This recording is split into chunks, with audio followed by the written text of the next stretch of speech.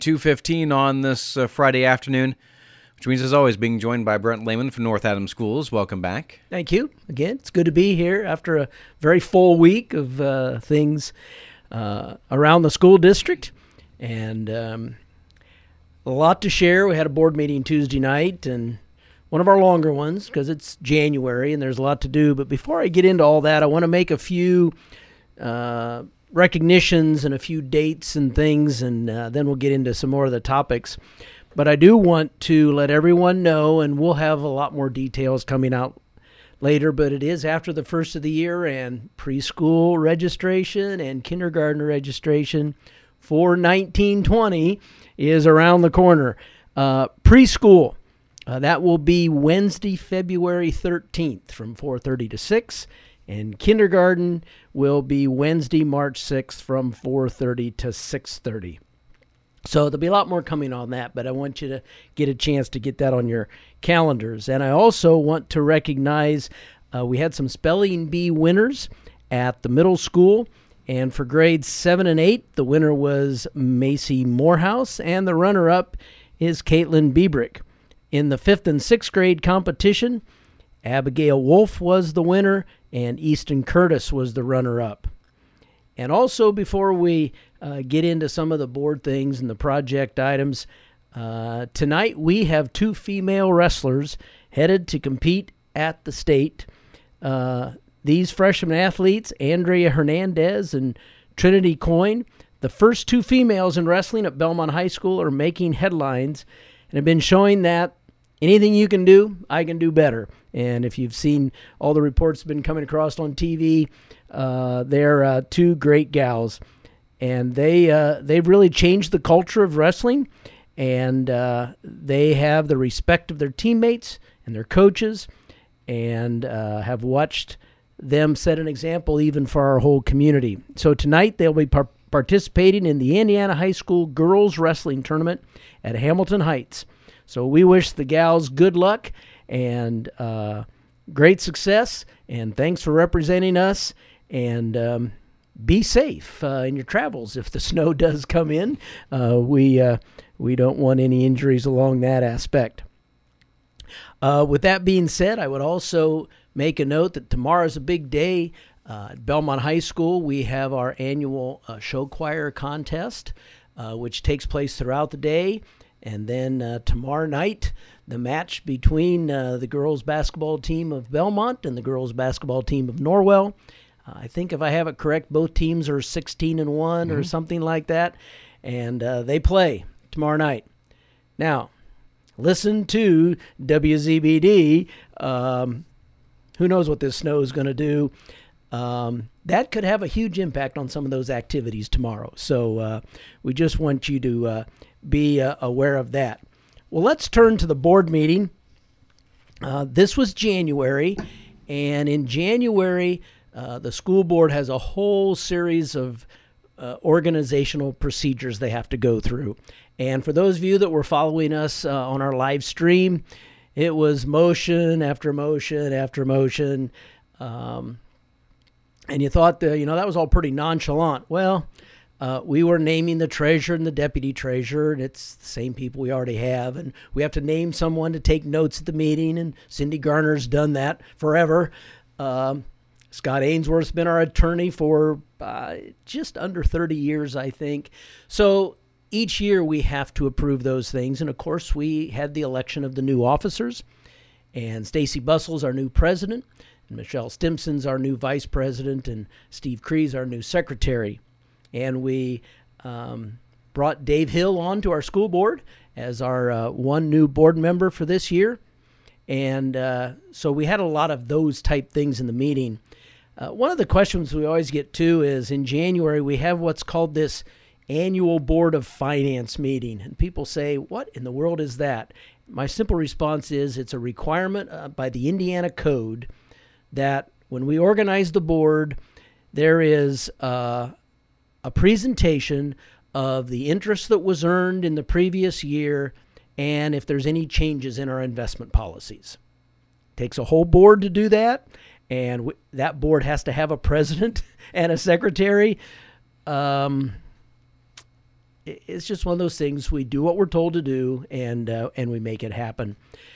It was interesting. Interest hasn't been a big topic for many years with interest rates down, and interest rates aren't all that high yet, but we did earn a considerable amount of interest, I think like $125,000. The reason for that is we sold the bonds for the new project, and all that money came, and we've been spending it at about $2 million a month. That's a little scary when you sign off on those payments. But that money earns interest while it's sitting in that account. So it's not a big, huge windfall, because remember, from the day we got the money, we started paying interest on that money. So there's not this big, huge amount of money that we have in our coffers. It just shows up as interest earned for the year. So that's what that whole proceeding was at the beginning of the meeting. I do want to take a moment to recognize Jan Gross. She's retiring from Belmont High School. She, for years and years, has been the school nurse at the high school. And several years ago, because of her abilities and her qualities, she joined with Janelle Gressla to help teach some of our HOE courses, and just did an outstanding job. But she has chosen to retire, and we wish her the best after 31 and a half years with the school district. Another interesting thing in our January board meeting, and people see that on the agenda and wonder, we had what's called a conflict of interest, and we didn't actually get to do it because Mark Beaumont was not in attendance this month. But we use Masters Plumbing and Heating to do some of our work sometimes at school. Since he owns that business, he has to sign a statement that he's not part of making that selection. He's not part of making those decisions if we choose to use them to do that. Certainly not in our big, huge projects, but they were, for example, they were out this fall. We had trouble with our furnace at central office, which is a furnace just like you would have in your home. And we have used them from time to time in the past. So that's what that was all about. Then we transitioned into a whole list of resolutions, and this was kind of the final piece of this whole transfer from the general fund to the education fund and combining all the property tax funds that you've heard me talk about many times on the show. But essentially what we had to do is all those funds at the end of 2018, there's some cash. There's a balance, just like in your checkbook. You have a balance in your checkbook. Well, each of those funds had a bit of a balance in them. Well, those funds are going away. So the board had to go through a whole series of resolutions that says, we're going to move this cash balance into this new fund. And then we're going to move this cash balance into this new fund. And that's what all those were related to. The one that was probably most confusing for people, the general fund, which is where we've paid for just about everything in the years past.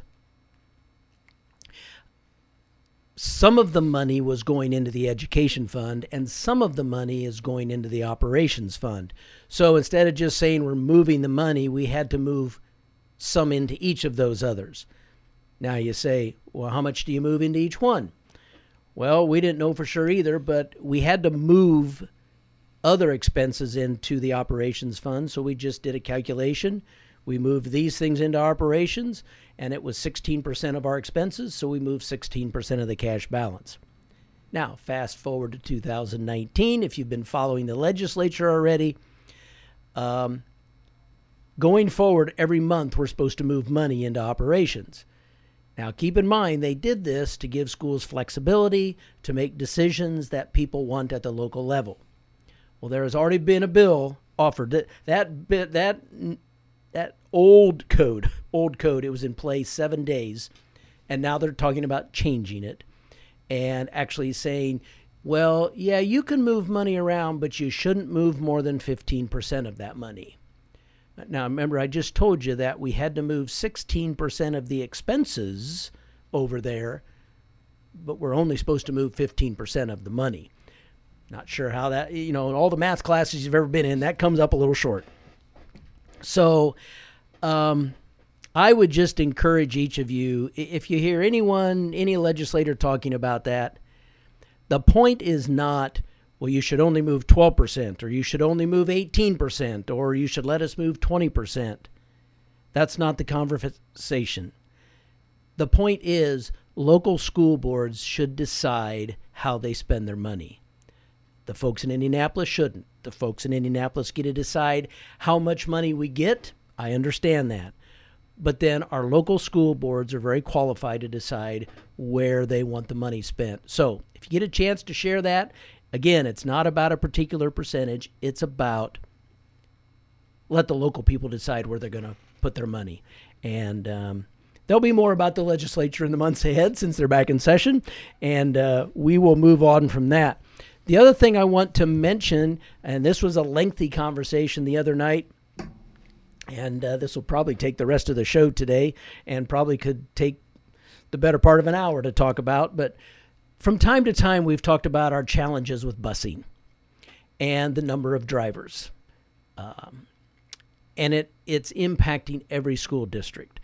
There just aren't enough bus drivers out there to fill all the buses we have to run the routes that we need to run. And matter of fact, the Decatur Democrat had an article about the national issue with bus drivers just a couple weeks ago. And we've been talking about it. We presented that we're going to have some challenges actually 3 years ago. Well, we've just been squeaking by. We actually lose a driver and we have an empty bus and somebody does step up and agree to drive. Well, I think we're pretty well coming to the end of that road as we're already for this year short a driver. Vicki, who works the bus driving office, is running her route full time now, in addition to all her other duties, with the passing of Lori a couple months ago. And I know we're going to have at least one, probably two retire at the end of this year. So we had this lengthy conversation at the board meeting. What do we do? Other schools, they've talked about creating an area of the community where students don't get bus service and they have to walk or be brought or ride a bike to school. And many schools have done that, and that is one option. We could just draw a circle big enough to say we need to reduce our ridership by this many students, and we'll make the circle big enough to have that many students. Another thing that is a possibility, and we've actually been trying it because one of our buses got too full, is to leave the bus garage, drive out, pick up a bunch of kids in town, right at 2 or 3 stops, bring them back, and go right back out and pick up some more. And we've done that as a pilot, and that's going fairly well. So can we have 3 or 4 buses doing that? So you essentially can put twice as many kids on one bus on one day. And certainly we could start high school at one time. We could start elementary school at another time and run all of our routes twice. Problem there is now you have a second grader who shouldn't be at home alone, and their high school brother or sister goes to school earlier. And that creates some problems. So what's going to happen here in the next couple of weeks is I'm in the process of writing a letter to all the parents and just explaining how we got to where we are, talking about the different options, and then we'll ask for other solutions. Does anybody out there have a good idea of how we do this? And come up with a plan. But I really strongly feel that it is not a one-size-fits-it-all. I think it'll be a blending of lots of solutions. That will be our final answer for 1920. The one fact that is for sure is we're going to have less drivers, so we are going to have less routes. And that's what we're trying to tackle, and we're trying to do it early so people can start planning accordingly. And that took quite a bit of conversation the other night, and it will be more in the days and weeks ahead. And we probably should mention, maybe for those who may be listening and think, maybe I can be able to help out. Like, say, a lot of times they'll think of those farmers who drive some of those routes or some of those other part-timers. What exactly is it they need to be able to be a bus driver for North Adams or for any school district? Yeah. Great question. First of all, you have to have a CDL license and then a school bus driving endorsement. And we actually pay for that. It's quite expensive. But we now pay for it just to try to get people in. But really what it amounts to in driving a route is, depending on the route, your route starts at 6:45 in the morning, and you drive a route, and you're done by 8, 8:15. You come back in the afternoon about 2:30, and you drive the route again. You're done by 4 o'clock. And that's why it fits well with some occupations and not with others. But that's really what's entailed. And you get a chance. We always say about our bus drivers, we have great bus drivers. They're the first person that kids see in the morning, and chance to set the day off on a good tone. And so it is a challenge, and it's a challenge for every school. But that's what it would take for anyone to be a driver. And if you have questions, call Vic. Call the school. Ask for Vic over at the bus garage. I joke with her. I say, when you're in Walmart, people go the other direction because she walks up to anybody and says, "Hey, you want to drive bus?" And it could be just a case where maybe someone may be able to only do mornings, or maybe can only do the afternoon, or maybe it's someone who can just help out and do the extracurricular stuff, all those bus routes as well. We will consider anything. Obviously, if we have someone who can do the morning, we're going to have to find someone who can do the afternoon. But we need substitutes. We have people who will just, I don't want to do it every day, but you know what? 1 day a week, 2 days a week, I'll do it. So there are lots of ways to do that, and we've worked around all kinds of schedules to try to make this happen.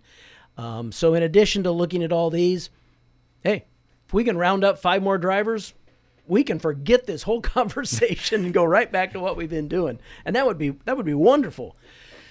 It's just even by putting an ad at the movie theater in Decatur, we still aren't out there generating a lot of people for the job.